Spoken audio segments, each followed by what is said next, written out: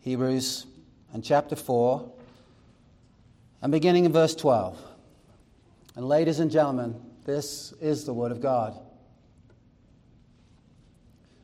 For the Word of God is living and active, sharper than any two-edged sword, piercing to the division of soul and of spirit, of joints and of marrow, and discerning the thoughts and intentions of the heart.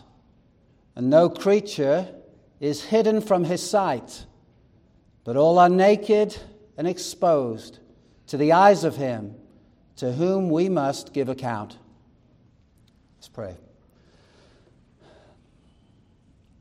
Lord, we thank you for the very Word of God. We ask now that you would write its truths on our heart and be glorified in this.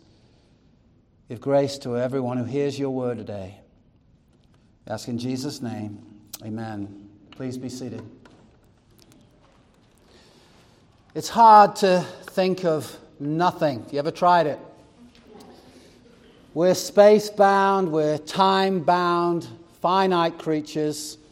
And I don't think I've ever really grasped the concept of nothing. I've tried a lot, but sometimes when I think I've grasped it, I think of blackness. And blackness is a thing, not a no thing.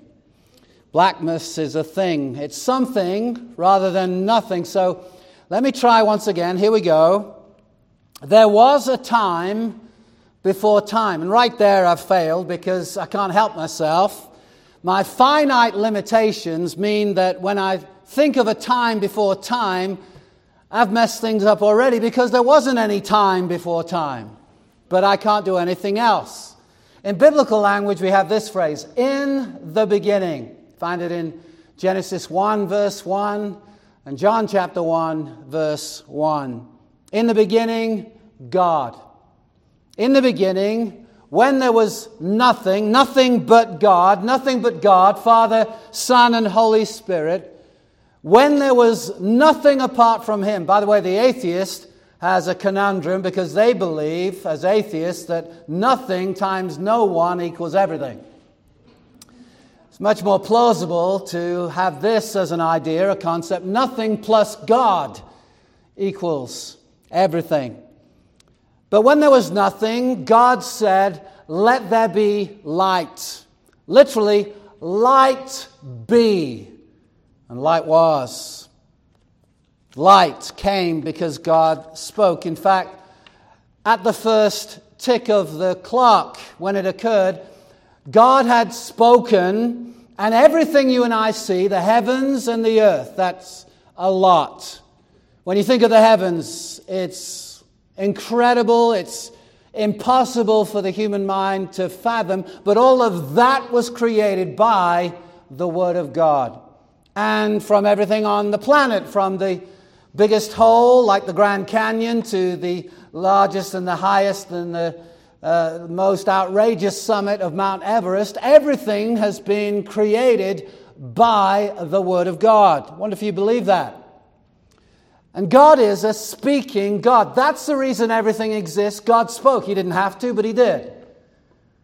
We read these words in John chapter 1. In the beginning was the Word, and the Word was with God, and the Word was God. He was in the beginning with God. In other words, as far back as you can go, the Word was with, pros, face to face with the Father. And then we read these words, all things were made through Him, through the Word. And without Him was not anything made that was made. In Him, that's the Word, was life. And the life was the light of men. The light shines in the darkness, and the darkness has not overcome it. Darkness cannot be sustained when light appears. If you have a room and it's been full of darkness, even if it's been dark for 10 years, you don't need a vacuum to get darkness out. You just need to turn the light on. Light exposes darkness. The Scripture says that the entrance of His Word gives light. What a hope that is. We have people, I'm sure you have people in your family, in your friend set that maybe doesn't know Christ. But light can come by the power of the Holy Spirit. And while there may have been darkness not only in their lives but in their ancestors, they may have been caught up in some religious cult, the entrance of His Word gives light, and they see Christ because God gives light through His Word. As we come to today's passage, it comes in the context of a lengthy warning. The message is this: when you hear God's Word, don't harden your hearts. Instead, believe and enter into rest. And there's a solemn warning against unbelief or disobedience, which literally means a refusal to be persuaded. It's a moral sin. And those guilty of this sin, God says of them, I will make sure, I swear, in my wrath, they shall not enter my rest. Those are strong words indeed, but that's the context in which we find ourselves. And as we start verse 11, we encounter the word for. And it means that in the light of all this, this is now the result. This is what you should be understanding. For the Word of God. Let me just stop right there. And as we enter into verses 12 and 13, I want you to hold on to your seats. We're going to take a journey today. The author reveals in these two verses what God's Word is and what it does. And it's breathtaking. I wonder if you understand these things. By the end of this sermon, hopefully you will. And for those who already understand it, may this truth be absolutely etched forever on our hearts. As we take this journey, the first thing we understand is the Bible, God's Word, is divine revelation. Look at verse 12. For the Word of God is. Go back to chapter 1 of Hebrews, just a few pages before. Hebrews chapter 1, verse 1. Long ago, at many times and in many ways, God spoke. Notice those words. God spoke. Do you believe in a speaking God? Not a vague God who gives generalities, but a specific God who speaks and speaks everything He wishes to say. That's what a Bible is. God spoke to our fathers by the prophets, but in these last days, He's spoken in a different way. He has spoken. He has spoken. God spoke, verse 1. He has spoken, verse 2, to us by His Son. And here it is, the ultimate word. Reject Him and there's no more hope. He's spoken to us by His Son, whom He appointed the heir of all things, through whom also He created the world. This is a testament also to John chapter 1, isn't it? Jesus the Son. He is the creator of the world. All things are made by Him and for Him. So, God is a speaking God. His word is His self-disclosure. He didn't have to reveal Himself. He could have simply given us creation. That tells us something about Him, according to Romans chapter 1. It tells us of His invisible attributes. It tells us something of Him. It tells us of His existence. But we cannot be saved by merely understanding creation, by watching the most amazing sunsets, by looking at nature. For salvation, we need to hear the message of good news, and that requires not natural or general revelation, but specific. General revelation is wonderful, but specific revelation is that which is particular to God speaking. And the Bible is divine in its origin. Can you say amen to that? Let me hear it again. Amen. All Scripture, not some of it, not the parts we like, not merely the parts that move us. All Scripture is God-breathed. Theopneustos, of divine origin. It comes from the mouth of God. Francis Schaeffer once wrote a book entitled God is There and He is Not Silent. I wonder if you believe that. The Bible is God speaking to us. To quote Steve Lawson, the Bible is God speaking to us. It's not an audible voice. It's much louder than that. I like that. And so, to understand that phrase, the Word of God, we're understanding this. To encounter the Word is to encounter God. God and His Word are one. Therefore, when you hear the Word, don't harden your heart. Because it's more than a preacher's voice, it's the voice of God. It's God Himself speaking to us. And true preaching, that which comes from the text of Scripture, is not merely a mortal man addressing us. As you notice today, I'm standing behind an elevated pulpit. There's some thought behind that historically. It's not what you might think. The pulpit is elevated not because some man thinks way too much about himself, but because of what is taking place when the Word of God is proclaimed. Keep your place in Hebrews. Go back to the book of Nehemiah. Nehemiah chapter 8. And I'm just going to delve briefly into this. The reason for that is if we don't, we'll be there all day and we'll never get back to Hebrews. It is a wonderful, wonderful chapter. Just before the book of Psalms is the book of Job. Before that, we find other books like Esther, then Nehemiah. Nehemiah chapter 8. I'm simply going to read this. Verse 1. The word of God had been lost to the people. They found it. And God summoned, through his leaders, the people to hear it. Been many days, many years, without the people of God hearing the word of God. That's a famine, ladies and gentlemen. And I believe there's a famine of the word of God in our day. And all the people gathered as one man into the square before the water gate. Nothing to do with Mr. Nixon. And they told Ezra the scribe to bring the book of the law of Moses. I love that. Bring the book. That's the cry of the true sheep of God. Bring the book. You're coming on Sunday, preacher. You better be bringing the book. Bring the book. There it is.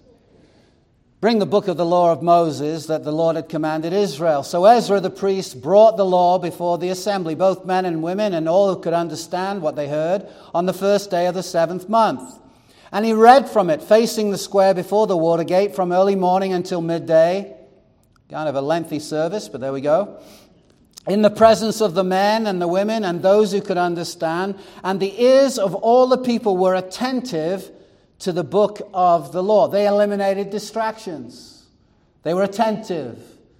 They wanted to hear.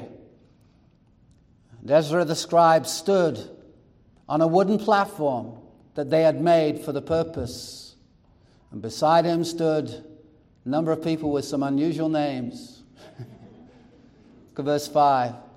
And Ezra opened the book in the sight of all the people, for he was above all the people. And as he opened it, all the people stood. Verse 4 talks about a wooden platform that was constructed, made especially for the purpose. It was set aside for that purpose of the reading and the hearing of God's word. Verse 5 tells us that the platform was elevated. Ask yourself why. I think the obvious answer is so that there would be no distractions. If you're all on the same level and the preacher's on the same level, Mrs. Jones' hat can make you not see the preacher. But when the preacher's elevated, you can look beyond the hat to the preacher. And that way, you get the word of God in the ear gate as well as the eye gate. Some people who are hard of hearing in a physical way, they can lip read and they can see now the words that are being spoken and follow along. And so it was helpful to everybody. I'm sure there were people who were hard of hearing in that crowd. And so that was the reason. Not because the preacher was all that, but because the word of God was all that. Amen. The preacher must be seen and heard because he's a herald with the word of God in his mouth. And verse 5 continues on to say that the people stood for the hearing of God's word. Oh, that's why we do what we do.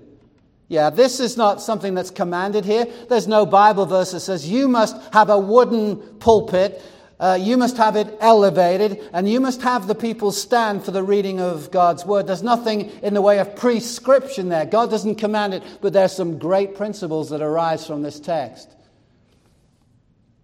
It's descriptive rather than prescriptive. Nowhere we're told to do exactly that, but it outlines a principle, a holy principle, which is this. Whatever form you have, make sure the preacher is seen and heard, and that the people reverence the word. That's right in the assembly of God. The word must be elevated in the sight and hearing of the people. Let's go back to Hebrews chapter 4. Some of you will be leaving today saying, oh, you might as well say it now. Let's do it. Oh, there we go. You feel good now, don't you? Hebrews chapter 4. For the word of God is, the next word is living. The word order in the original Greek puts it in what is called the emphatic position. It's a way of bringing emphasis to something.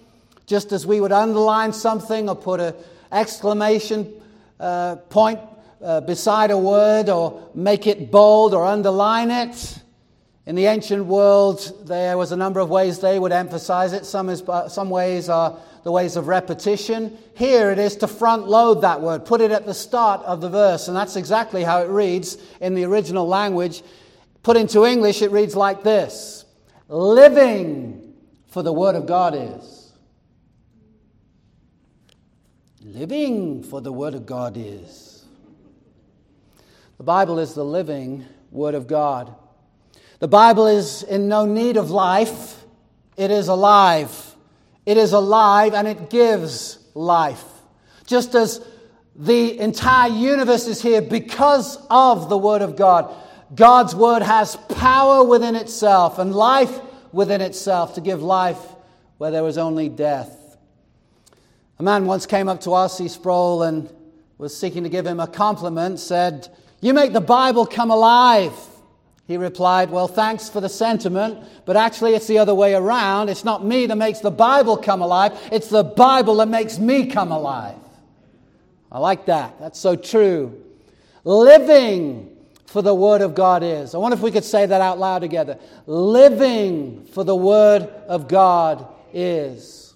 Next word is and active. Next two words, and active. The original word comes into English as our word, energetic.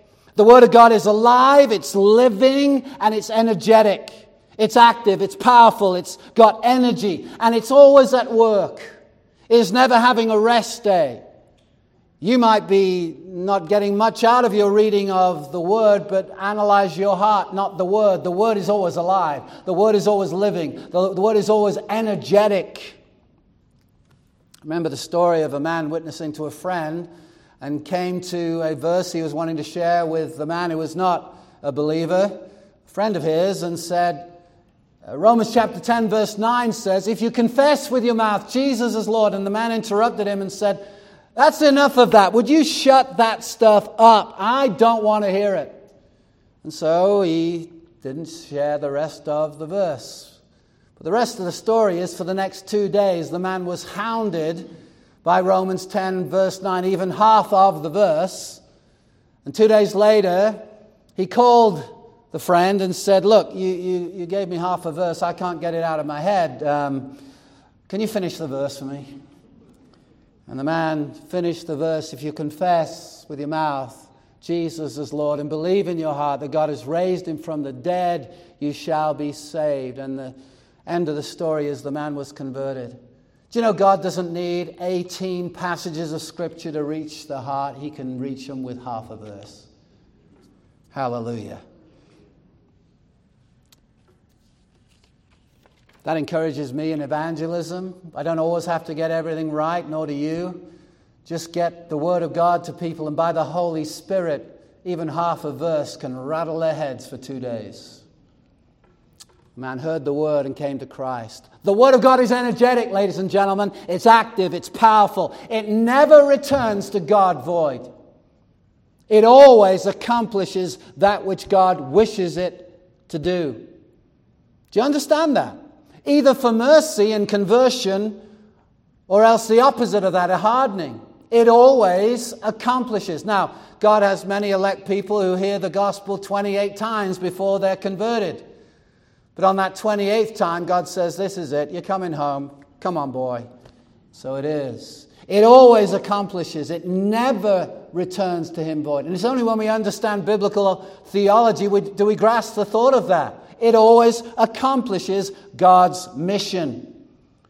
C.H. Spurgeon said this: "The same sun which melts wax hardens clay. And the same gospel which melts some persons to repentance hardens others in their sins. What's the condition of your heart? As you're hearing the word, is there now a tenderness to the word, or is there a hardening taking place? Next phrase we read in the text are these words, sharper than any two-edged sword. So it's living, it's energetic, it's active, and it's sharper than any two-edged sword. The Word of God is the sharpest instrument. That's what's being conveyed here. It's the ultimate instrument. It's the sharpest blade, sharper than any two-edged sword, sharper than anything that can be formed by man. I believe the phrase any two-edged sword refers to the idea that it cuts both ways. It can harden, but it can heal. It can bring mercy, or it can bring judgment. It can convict, it can comfort. It can heal, it can harden. It can save, and it can damn. It's been well said, the Word of God comforts the afflicted and afflicts the comfortable. Do you realize this? There's nothing dull about the Word of God. There's no dull part of the book. When you understand how God has used the Word of God in history, it's not that there are only 8 verses God can use to convert anyone.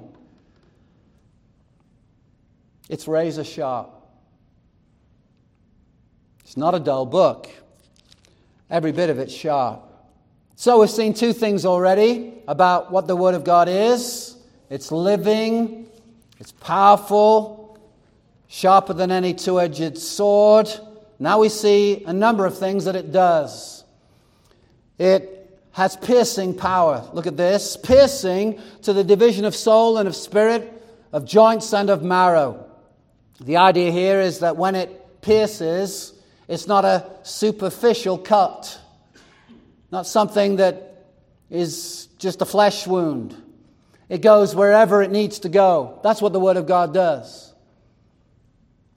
Soul and spirit, joints and marrow. There are many pages that you could read about what that could possibly mean. I believe best scholarship would say this. It's all figurative language to speak of it goes wherever is needed. Whatever is needed for the hardest man, the hardest woman, the boy that is tender towards God seemingly, but still has a stony heart, interested maybe, but wherever we are on the spectrum, we've got stony hearts towards God till God does a divine operation, cuts out the heart of stone, puts in a heart of flesh that beats to know Christ, His true gospel. Nothing else can do that. Shakespeare can't. Name the man who might write in our day, doesn't matter. Nothing of eternal significance happens when we read the words of men, but when we read the words of God, God is at work. The idea is this: whatever the master surgeon requires, wherever the master surgeon needs to go, God and His Word, God by the means of His Word, cuts all the way to the deepest recesses of the soul. Nothing is outside not only the gaze of God, but the ability of God to get there. Nothing. There's no area that God's Word cannot penetrate. The heart of the problem, ladies and gentlemen, in our society is the problem of the heart. And God's Word is the remedy. I wonder if you believe that. Saul was a persecutor of the church, became the Apostle Paul. Why? God says, you're coming home by the Word of God. Augustine, or Augustine, depending on how you might say his name, was an immoral man filled with lust until God got him by the Word in the book of Romans. John Bunyan was a hard man with a filthy potty mouth, author of Pilgrim's Progress, converted by the Word of God. A young lad called John Samson had a father who was a wife-beating preacher, who had no interest in the things of God, but God's Word penetrated and gave him a desire for something he had no desire for. No matter how hard, no matter how it looks, God's word can penetrate. It can pierce. By means of that word, God fulfills his holy will. God can turn God-haters into God-lovers in a single moment.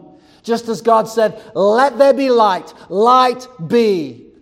So 2 Corinthians 4 says, God has shined in our hearts to give us a knowledge of the glory of God in the face of Jesus Christ. It's as if he has stood at the tombstone of our spiritual life and said, out, I say, let there be light. And light comes, and for the first time we see the beauty and the treasure of Christ, and we want him the rest of our lives and for eternity. And before that we had no interest. As we move on, we see these words, and discerning the thoughts and intentions of the heart. That word discerning, or in some translations judging, the word that comes to us in English is the word critique. It means exactly that, to analyze. And the idea is this: we might be fooling others, we might try to fool ourselves, but God's word sees right through it. It judges the thoughts and intentions of the heart. You might be saying one thing, but your heart says another. God's word will get to that. It will penetrate it. It will pierce through all the religious phoniness. Verse 13. And no creature is hidden from his sight. I find that interesting as you read this passage. One thing that stands out to me and has always stood out to me is when we're reading of the Word of God, you would expect in verse 13 to find these words, and no creature is hidden from its sight. But we read these words, his sight. Why is that? The Bible's just a book, isn't it? No, it's a book, but it's more than a book. And to encounter the Word of God is to encounter the God of the Word. Nothing is hidden from the Word of God's sight, because God and his Word are one. And God's Word exposes, completely exposes. And that's the next phrase. But all are naked and exposed to the eyes of him. Him being the Word of God. That phrase, or the word naked, means to strip down. It means what we think it means. It means to be naked. In other words, there's no hiding place. There's nowhere we can run to. Nothing to hide behind. It's all out in the open before the Word of God. And the verdict is in. God's Word analyzes, and he knows the true condition of your and my soul. We are exposed and laid bare. That's what some translations read. In the ESV, it says, all are naked and exposed. Naked, laid bare. It's a graphic picture. That phrase, laid bare, it means to seize by the throat. That's very graphic. And it means to lay bare the throat in order to slay an animal, usually in a sacrificial way. That's an aggressive thing. And the Word of God is an aggressive instrument. It accomplishes. It lays bare the throat and makes the cut. Everything's exposed to him. He sees through all of our religious lies and falsehoods. Next phrase, to whom we must give account. Again, eyes of him, to whom we must give account. In encountering God, we encounter the Word. In encountering the Word, we encounter God. And the Word of God makes us accountable. That's the idea. The Word of God binds the conscience. When I was in the charismatic sector of the church, I had the mistaken idea that God was speaking between my ears. But never could I say with the authority of reading Isaiah or Jeremiah, something that happened between my ears carries the same kind of weight. I cannot say, God has given me this thought. I believe it's the Word of God, and you are now accountable to it. I could do that with the Bible. I can't do that with what happens between my ears. And when God speaks, he speaks with all his authority. It's not like he's speaking at 30% authority today. Come back Tuesday, there might be more power going on. No, the Word of God is the Word of God, and only the Word of God. The Reformers referred to this concept as sola scriptura. Only the Bible is the Word of God. Doesn't matter what the Pope says, matter what the bishop says, doesn't matter what the priest says, doesn't matter what you say, it matters what God says. Let God be true and every man a liar. That's what God says. We're accountable. That phrase, sola scriptura, though it was not born in a little city called Worms, or town in Germany, spelt W-O-R-M-S. In English we would just say worms, but if you went to Germany and said worms, they'd look at you strange. Worms is how you say it. And in Worms, Martin Luther was summoned in April of 1521 to recount of his books. They were laid out before him, and to cut a long story short, he was asked, do you recount? Do you recant of these writings? All we're asking from you is one word, revoco in Latin. I revoke, I recount all things. I turn away and say, I repudiate them. And Martin Luther, the second day he was asked to do this. First, he just asked for more time. Second day, he came out with the most amazing speech when he said, unless I'm convinced by sacred scripture or by evident reason, I will not and I cannot recant. For my mind, my conscience is held captive by the word of God. And to act against conscience is neither right nor safe. Here I stand, I can do no other. God, help me. In German, hier stehe ich kann nichts anderes, Gott helfe mir. And with those words, Reformation was launched in Germany. And the idea was this: only the Scripture has the right to bind the conscience. Nothing else, no one else.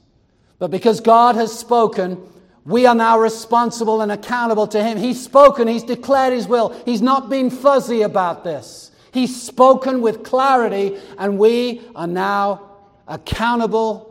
Scripture alone can bind the conscience. I might want to do this, but I know now what God wants of me. I must come under His authority. And to come under His authority is to come under the authority of His Word. Not some vague concept, not some religious feeling. That's why in our services we're not trying to create some kind of atmosphere that might move you, because by Tuesday you might be in a different place with someone with better music, different kind of music, who might move you in another direction. Our concept is this: we're born again by means of the Word of God. Let the Word of God go forth. Let it penetrate. Let it cut the heart. And let God do what He wants to do. Preacher, bring the book. Preacher, preach the Word. Amen. And may God give His life as we hear it. Amen. Nothing else can do it. No poetry of man, no elocution, no articulation, no great pulpit style. Nothing can take the place of the Word of God. And if the preacher in this pulpit is not preaching the Word of God, let him be banished to some netherland, but never step in the pulpit again. This is the place where the Word of God shall be heralded and heralded.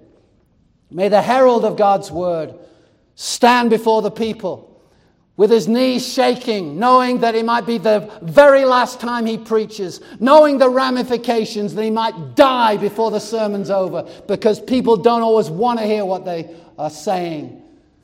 But he stands before God and the people, under God, under the authority of God, and said, Lord, I'm going to preach this in season. That's when they like it.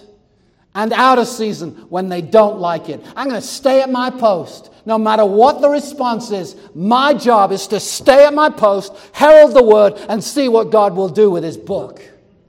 Hallelujah. Amen. Unless I'm convinced by sacred Scripture or by evident reason, I will not, I cannot recant. Only Scripture can bind my conscience. Christian, unsheath the sword. Ephesians 6 verse 17, the Bible says this: the sword of the Spirit, which is the Word of God. And let's forsake all other blades. They're blunt. I quoted Martin Luther. Later in his life, the man most used of God in the Reformation, certainly in Germany, although he affected other nations too, reflected on the entire Protestant Reformation, where entire countries came under the sway of the Word of God. him being the principal man that God used. Here's what he actually wrote. He said, "Take myself as an example. I opposed indulgences with all the papists, but never with force. I simply taught, preached, and wrote God's word. Otherwise, I did nothing. And while I slept or drank Wittenberg beer with my friends Philip and Amsdorf, the word so greatly weakened the papacy that no prince or emperor ever inflicted such losses upon it. I did nothing. The word did everything." End of quote.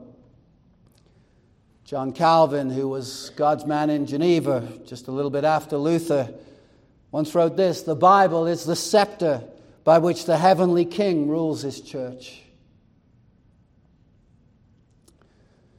So what do we do with it?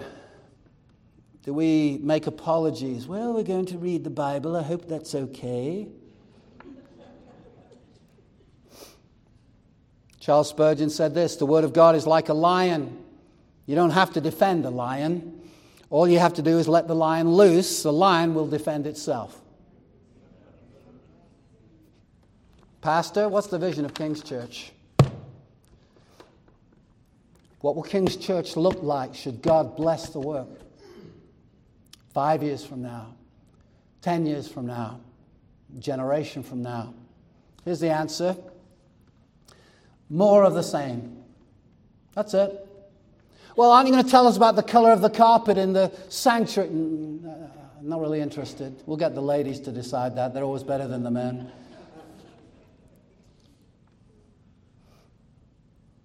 But we just might build an elevated pulpit with a little bit of wood. Get a man of God up here. It may not be me, but that man, should he be called of God, will preach the word. So what would it look like? More of the same. More word-filled, spirit-filled preachers and teachers. Do you know, to be Holy Spirit-filled means that you'll not so much talk about the Holy Spirit, but the Jesus who the Holy Spirit wants to glorify. Be preaching the gospel of Jesus Christ in every sermon. There'll be more conversions, more hungry disciples of Christ growing in the Word. More parents equipped and equipping their children to bring their children up in the nurture and the admonition, the instruction of the Word. More godly elders, more deacons living by and trained by the Word of God. The vision is that there would always be sheep food available. Nothing else served. More home groups fellowshipping around the Word. More avenues to dispense the Word. The Word going out on the streets. The Word going out at the killing places, the abortion mills. The Word going out in written form. Audio, video, using the latest technology. A well-taught congregation. Right understanding of the truth of God's Word, law and gospel in every sermon. The law tells us what to do, and then as sinners leads us to Christ because we are never able to do all that God tells us to do. We need law and gospel in every sermon. A well-shepherded church. Well, can you be more specific? What color will the walls be? I don't care. Probably white so we can see the preacher rather than the darkened thing and have the lights turned down low. This is not a concert. This is a place where the Word of God can be seen, where you can look at your Bible and see it, not have to have a phone with a light on. I want you looking at the Word. I want the preacher preaching the Word. A well-shepherded church means a well-fed church and a guarded church. A guarded church? Yeah, the sheep are guarded. The elders on the lookout for wolves. John Calvin said this: the pastor ought to have two voices, one for gathering the sheep and another for warding off and driving away wolves and thieves. The Scripture supplies him with the means of doing both. I wonder, have you seen that vision? It's very simple. It's pretty ordinary. I wish and I pray that every gospel preaching church will come to do this. And the great news is, across our land and across this world, God is raising up many like-minded churches that just have a people and leaders who want exactly this: more of Jesus, more of the Word, more right understanding of the Word. Let the Word go forth in power. Amen. Have you seen the vision? Can you join your hands to it? I'm giving my life for this. How about you? It's worth living for. It's worth dying for. Christ and the people He loves. Jesus still loves the church. I encourage you to pray for it, the church. Pray for it, the vision. Give towards it. Work towards it, whatever it takes. Sometimes I'm not feeling that great. Haven't got too much sleep, and Sunday comes, and it comes whether you like it or not.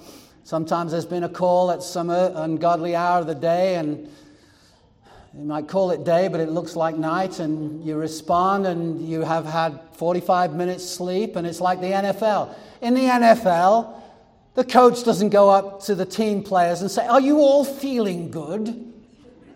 That sprain you have, Andy, has it gone? Do you feel well enough to play? Hey, if you haven't got a bone sticking out of your body, get out on that field." Ladies and gentlemen, this is far more important than that. And you are more important than that. Every one of you. You're valuable, you're precious, and the most precious thing you could ever hear is the Word of God. Whatever it takes, Lord, give us men, true women, boys and girls, and dare I pray it, a new Reformation. Back to the Word of God. The Word, preached in season and out of season. Raspberries, strawberries, they're either in season or out of season, right? That means preach it at all times. Church of the Lord Jesus Christ is the most important enterprise on earth. Silicon Valley can look down on us, Hollywood can look down at us, but in the eyes of God, you, the people of God, are the most precious commodity on earth. The sheep Jesus died for. Oh God, send us reformation. Use us much for your name, for your glory. Back to the text, ladies and gentlemen. This is our charge, to preach this word. Why? For the Word of God. Living for the Word of God is. And active, sharper than any two-edged sword, piercing to the division of soul and of spirit, of joints and of marrow, and discerning the thoughts and intentions of the heart. And no creature is hidden from His sight, but all are naked and exposed to the eyes of Him to whom we must give an account. And the message of this book is this: God, though we had violated all that is holy and we had sinned against God, He still loved this world, and in the person of His Son, was born of a virgin who lived a flawless, perfect life before His Father. And on the cross, He took our place as the substitute lamb and bore our sins in His body on the tree. 3 days later, after His death by horrendous crucifixion, He rose again from the dead, and is now at the place of all authority in this universe, commands all people everywhere to repent and believe in Him, and anyone who does has eternal life now and forever. What a message. Simply trust Christ. Living for the Word of God is. Living for the Word of God is. And should God use us we, me, you, at King's Church, should he really use us, may we, like Luther, say, we did nothing. The Word did it all. Let's pray. Father, we just are amazed and aghast at the splendor and power of your Word. You shake entire nations by it, just as you made all creation by it. Lord, give us boldness to preach it, and give us hearts that would wish to obey it. May you be glorified in Jesus' name. As we pray this, Lord, send a new Reformation to this land. In Jesus' name we pray. Amen.